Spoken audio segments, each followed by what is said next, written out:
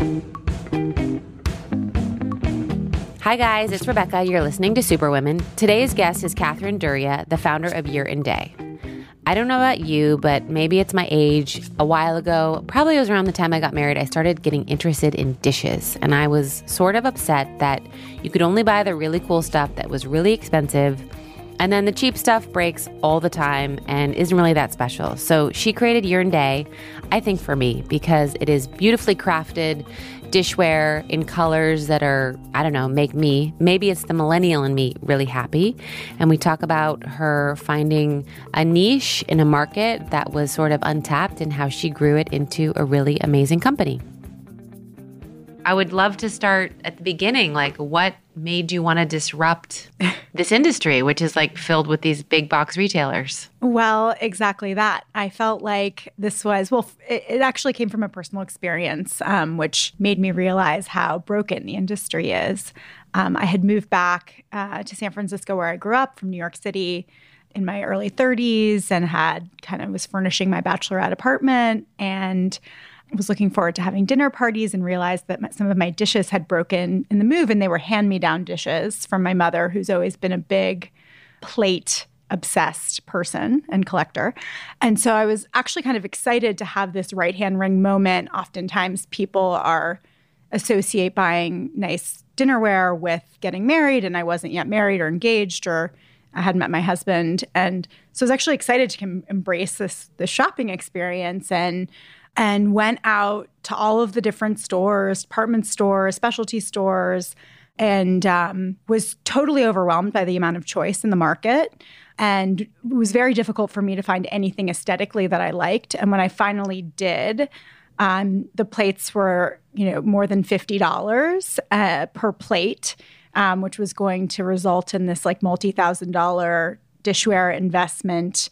And I thought that wasn't fair and it wasn't right, and that there should be beautiful dishes that are accessible to everyone from a price point standpoint, but that also are very high quality and ethically and responsibly made and sustainably sourced. And so I started digging into the industry and realized that tableware is this $7 billion market inside the broader, multi-billion-dollar home market, and thought, well, maybe I could build a big business here. And so little by little started gathering information on the industry, realized how much it relied on, really kind of now antiquated distribution systems, licensing, sales distributors, department stores that weren't necessarily delivering a delightful customer experience online or in person. So I went to trade shows, I traveled the world, I saw factory floors, and then had this design in my mind's eye of a really simple shape with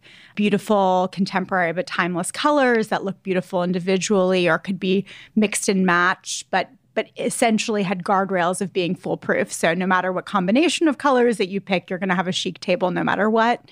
And brought that together into this idea of communing around a table. So Year and Day is all about time and quality of time and celebrating kind of our daily rituals and, annual celebrations or celebrations that happen on a less regular cadence, and realize that this product is as witness to these really important moments. And so it should have meaning, and that this generation, we should all be inspired to build community at home and build community around the table at home. And yet, we're all very busy. You have women very much in the workforce and not necessarily having the time all day to cook and, arrange flowers. Why not? Why don't we have that kind of time? Arrange a beautiful tablescape a la, icons of the past.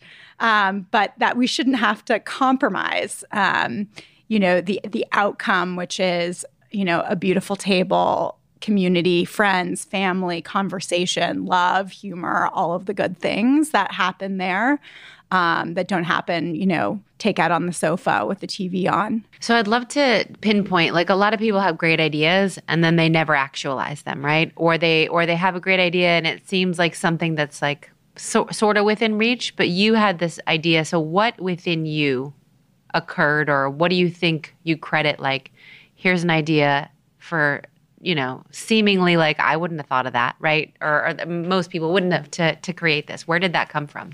Well, I think that I had built up a lot of inspiration from other brands that were kind of disrupting different areas of the retail universe. So there were some models out in the world of companies that had kind of like approaches.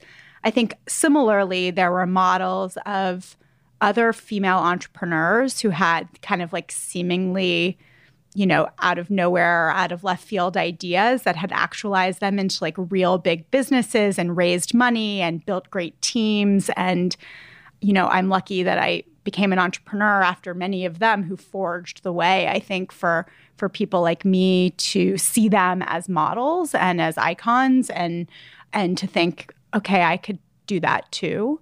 And then I think like inside of me, this desire to have creativity, not only in the expression of the product design, but in thinking about customer experience in this category and business and how you could both make money and improve the way that this category is bought and sold. It just seemed like this unique once-in-a-lifetime kind of insight and opportunity to really try. And I had gone to business school and I'd been out of business school for several years. And it was kind of this moment of like, if not now, then when? And so I was doing like consulting at the time. So I had some flexibility to do work on Year and Day on the side without compromising kind of where my rent money was coming from. And so that was helpful. But at some point, you have to just embrace the unknown and kind of like walk into an unclear, murky future, but with kind of like a sense that you have a compass inside of you, both kind of business-wise and artistically, that will propel the vision forward. And, now we're 2 years in selling to customers, 3 years into the journey, and it works. It worked. People bought it. People bought it and love it and come back and buy more. And it's the customers and their love of our product, and they show us how they love it. They write in, but they post on Instagram and their stories, their tablescapes and their shelfies. And that just fuels my passion to build a bigger business. So how big is your team now? My team now is 8 people, including myself, in San Francisco. We have an incredible team. Right now, we're all women, and it's the team inspires me so much because they all, entrepreneurial work, startup work. I like to say we're trying to break through the inertia of the world. Like people want, kind of have habits and routines, or like there is a top of mind brand here. And even if it's delivering a subpar experience, like, there's inertia there. And so if you're a startup, you have to like cut through that. And please tell me how.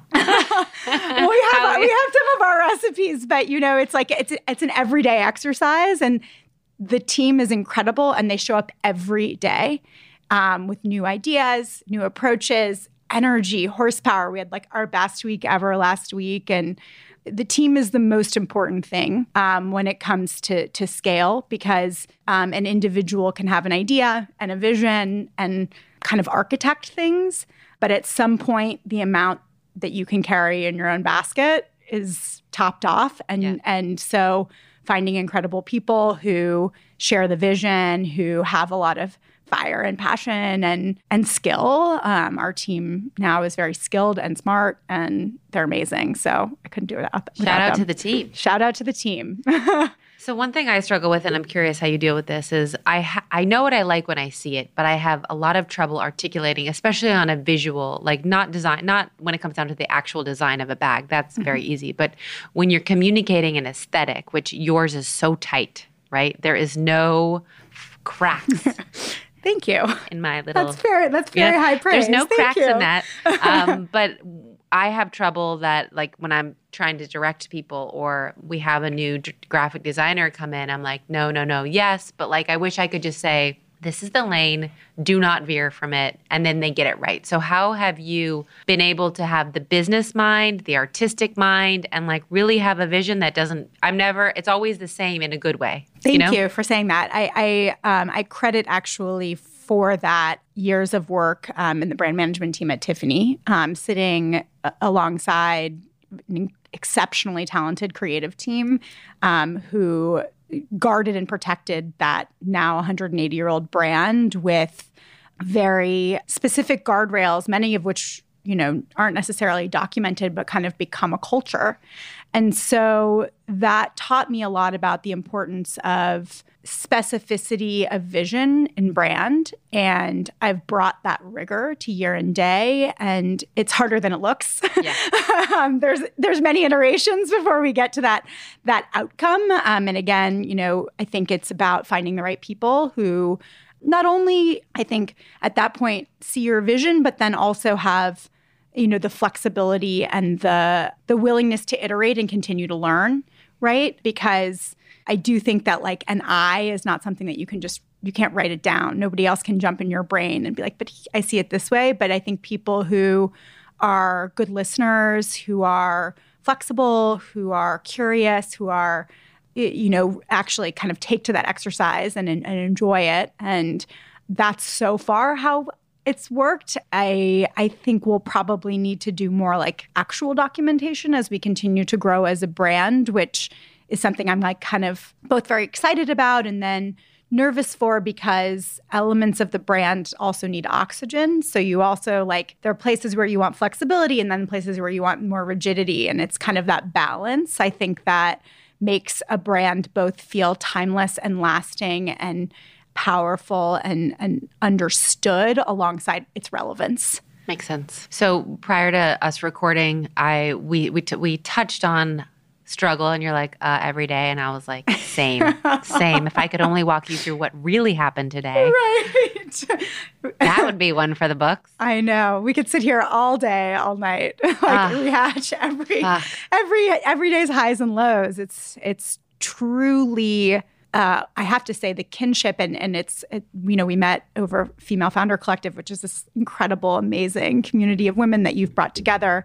I'd say that the one thing that's given me the most inspiration in the process of Year and Day, aside from our customers, is other women founders, because they truly understand, and you don't even have to say, you just know. And that solidarity, I've forged friendships where we've only met in person once, but we text and talk on the phone, and there's just real solid support. And anyway, I won't continue, but no, it's fine. I always say, I have my best friends that I don't talk about work with. It's just whatever, kids, sex or not, if that ever happens ever again, that kind of stuff. And then I have my female business ladies where I'm like, oh, I can share with you what exactly just happened today and how awful that was and how I wasn't anticipating it. And I said to myself, you can't make this fucking shit up. Yes, right. And it's true. You're it's constantly surprised by the different iterations of ways that things can go both right and wrong. Yeah. But it's this exceptional, you're on the edge. And so we're all exposed to these things. But what's funny is somebody said something to me the other week. They were like, you're probably not experiencing anything that nobody else has experienced before. This seems so edged. This seems so crazy. This seems so bizarre. And that's where I think the solidarity is. We all have kind of, when you actually unpack that with the founder friends, they're like, oh yeah, that reminds me of X, Y, and Z. And you realize it just makes you feel, you're not alone on this journey, which is really scary and hard. I wish there could be an anonymous Slack group where you could just write what happened to you and everyone could be like, oh, that happened to me too. But no one has to know. I love that idea. And there were those apps for a while, like Secret and whatnot, where people wrote things and see it. The problem is that I trust the female founder community would keep it positive and keep it on the up and up. But so you can start that business now. We can start that business. Subscription-based. Somebody who's listening can start the business. I will be your first 2 customers. So you were at Tiffany before, which is how you got your incredible ability to be rigid in the best way and brand forward. What sort of was your journey prior that gave you the good business sense? You went to business school. I went to business school. I was at Stanford for business school, which was an incredible place for being inspired by entrepreneurs. It's a school that really tends to encourage its students to pursue either working at a startup or becoming an entrepreneur. And so those were all the ideas that I was exploring there, and actually kind of wanted to work at a consumer or commerce startup after business school, but I graduated in 2009, which was I don't know if, you remember. Oh, I know what that year was like for me. That's when we slashed our prices by 50%. There you go. To stay in business. Exactly right. And so finding a job in that market was not easy, but, I ended up finding my way to this path, a little bit in a non-linear way. Started, business school. I did my internship actually at Bare Essentials Cosmetics, which is this mineral makeup company that has like tremendous brand love. This was 2008. And I was in their e-com and online marketing group. And e-com, we were just starting to kind of like open our eyes to the idea that e-com was delivering all this great data about the customer, about replenishment behavior, et cetera.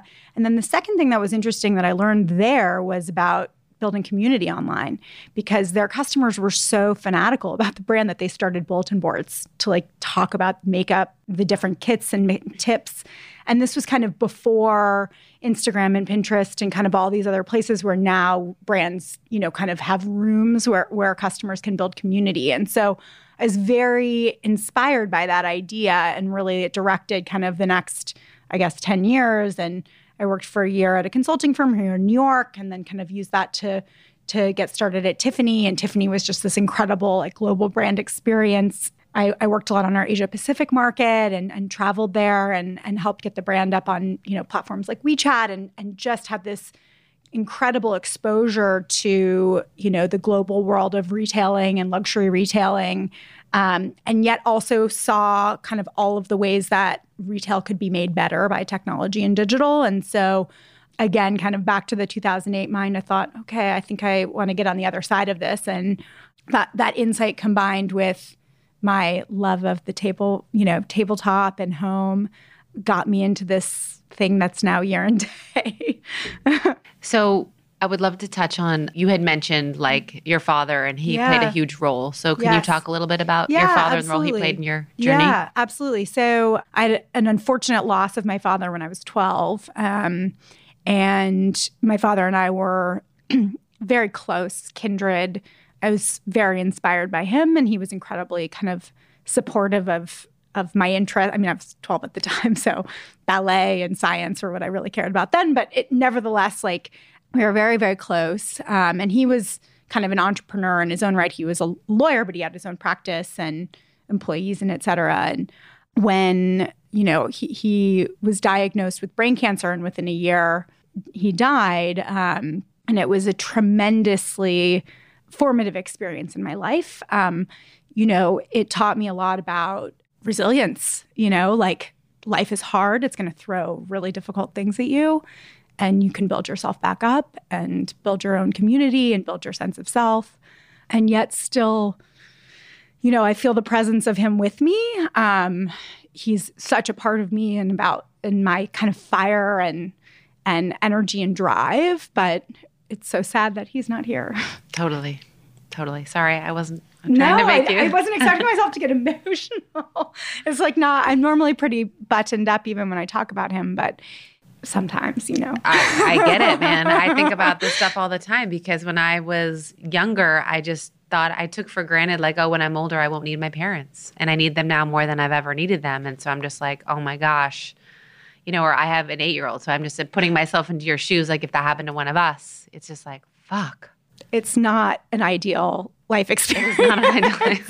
And it's funny because I have friends now who are losing, as adults are starting to lose their parents, which is still incredibly heartbreaking to see that loss. And I love, as an expert, I like to be there to support them in the journey. But it's truly, it's this inexplicable, darkness and sadness and hole that I think, again, can be a great source of strength. And what surprises me, a little emotional today, is that you can tap into that pain. Even, this was the 25-year anniversary of my father's death will be this December. So 25 years of healing, and, I'm an entrepreneur, I'm married, I have a lovely life. I'm so grateful for all of the wonderful things that have come my way since then. And yet that loss can still be very palpable. But I think, I truly believe that it taught me so much about standing up in the face of being kicked down. And that is, as in the entrepreneurial journey, like you are just constantly having to push forward, push, build yourself up and move forward. And so I feel like that experience was almost this like massively horrible but very powerful training ground in resilience. And I would prefer to have my father be alive and have lived through my kind of teenage years and 20s and walk me down the aisle at my wedding and all of those things that many people have the pleasure or of in their lives, but I did not. And yet I have other strengths that I derived from the absence of that, which I'm proud of. Totally. I found it fascinating and interesting to explore those deep moments of failure and like what you got out of it. And while it totally fucking sucks, you're like, oh, there's a silver lining there. And not a silver lining, but there's like something that grew out of it. Yeah, right? There's learning, there's growth, there's building. And so I think from that you can kind of, you see like, again, in the business, like we're lucky because like, we're getting more things right than wrong, and there's more good than hard. Like there's momentum to what we're building, and yet like there's always setbacks. And so I think like you just your muscle for managing setbacks is just like a little stronger. Yeah. So you raised money. I did. Did you find that experience tough? Did you feel viewed as a woman? It's or not. I would say fundraising, I think, is really hard.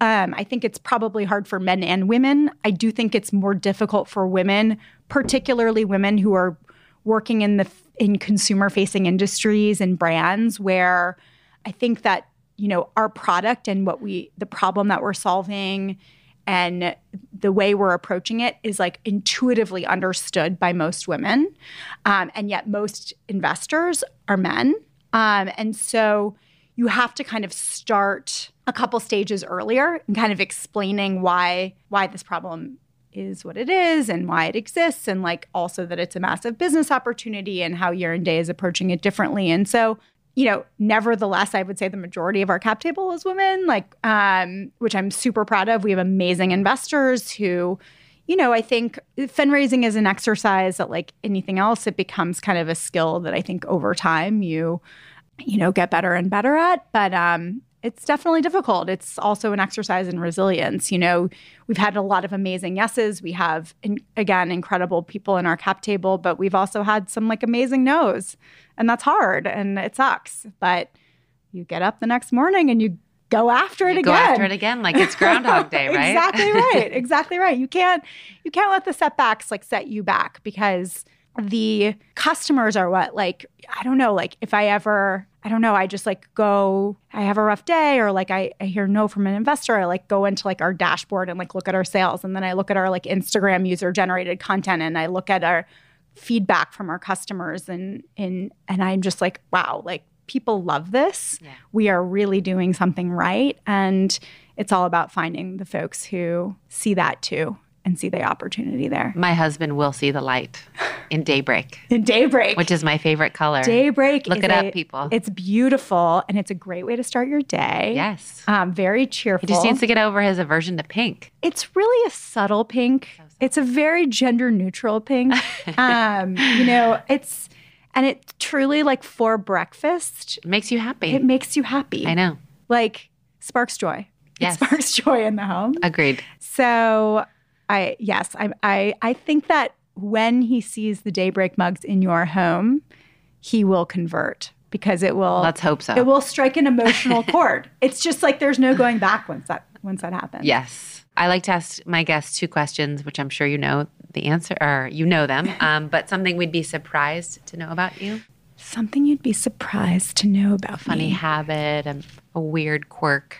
Don't be afraid to I share a lot of things. Like last week, I told everyone I peed in a diaper because I wasn't near a bathroom. I just listened to the Ali Wong book, and she talks about peeing in a diaper. Oh, really? But then the diapers were quite small, and anyway, it leaks in her car anyway, which is like, that book is, she's coincidentally grew up in San Francisco, and I knew her a little bit growing up. But anyway, I think she's so incredible and was very, anyway, so you're not alone in peeing in a diaper. Thank God. I have not peed in a diaper. I do not yet have children. I'm just trying to think of, I mean, I'm sure I have a gazillion crazy quirks. In fact, I know I do. I really, I probably have watched every Law and Order ever. Wow. I mean, that is like legit. It's Those kind are a of lot embarrassing. Of it's a lot of episodes. Whenever I'm traveling for work, I like to put it on in the background and like do rewatch work. them? Occasionally, but what's bad is I have a really good memory. Okay. And like they're not that fun to once you know the hook, you're like, okay. But I always I'm up on the current season. I always have it on. Like when I travel, I put it on. But again, now I think I'm in repeat zone because I think I've watched. So you're a Dick Wolf super fan. Yeah. I think I mean, I'm comforted by the formula. Yeah. Okay. And so, yeah, it's not super highbrow, but hey. I love it. I'm there. And what is some great advice you'd love to pass on, whether you learned it yourself or someone gave it to you and it worked? I think that the advice I've learned kind of most recently and is about finding great people, surrounding yourself with a great team. There's it's important in any kind of career or, to have a vision of what you want to become and to move yourself closer and closer to that vision. And then I think it's the people around you that make that a journey worth going on. And, whether that's a team you hire or the people that you choose to work with in a job or your friends and family like that, I guess not your family you don't necessarily choose, but I think really think carefully about the people you surround yourself with, especially the people you work with. And it makes really a lot of difference, I think, in the day-to-day, but also kind of the outcome of your career. Awesome. Thank you. Thank you. That was Kathryn Duryea, the founder of Year & Day. For more information about her company, you can follow at Year & Day.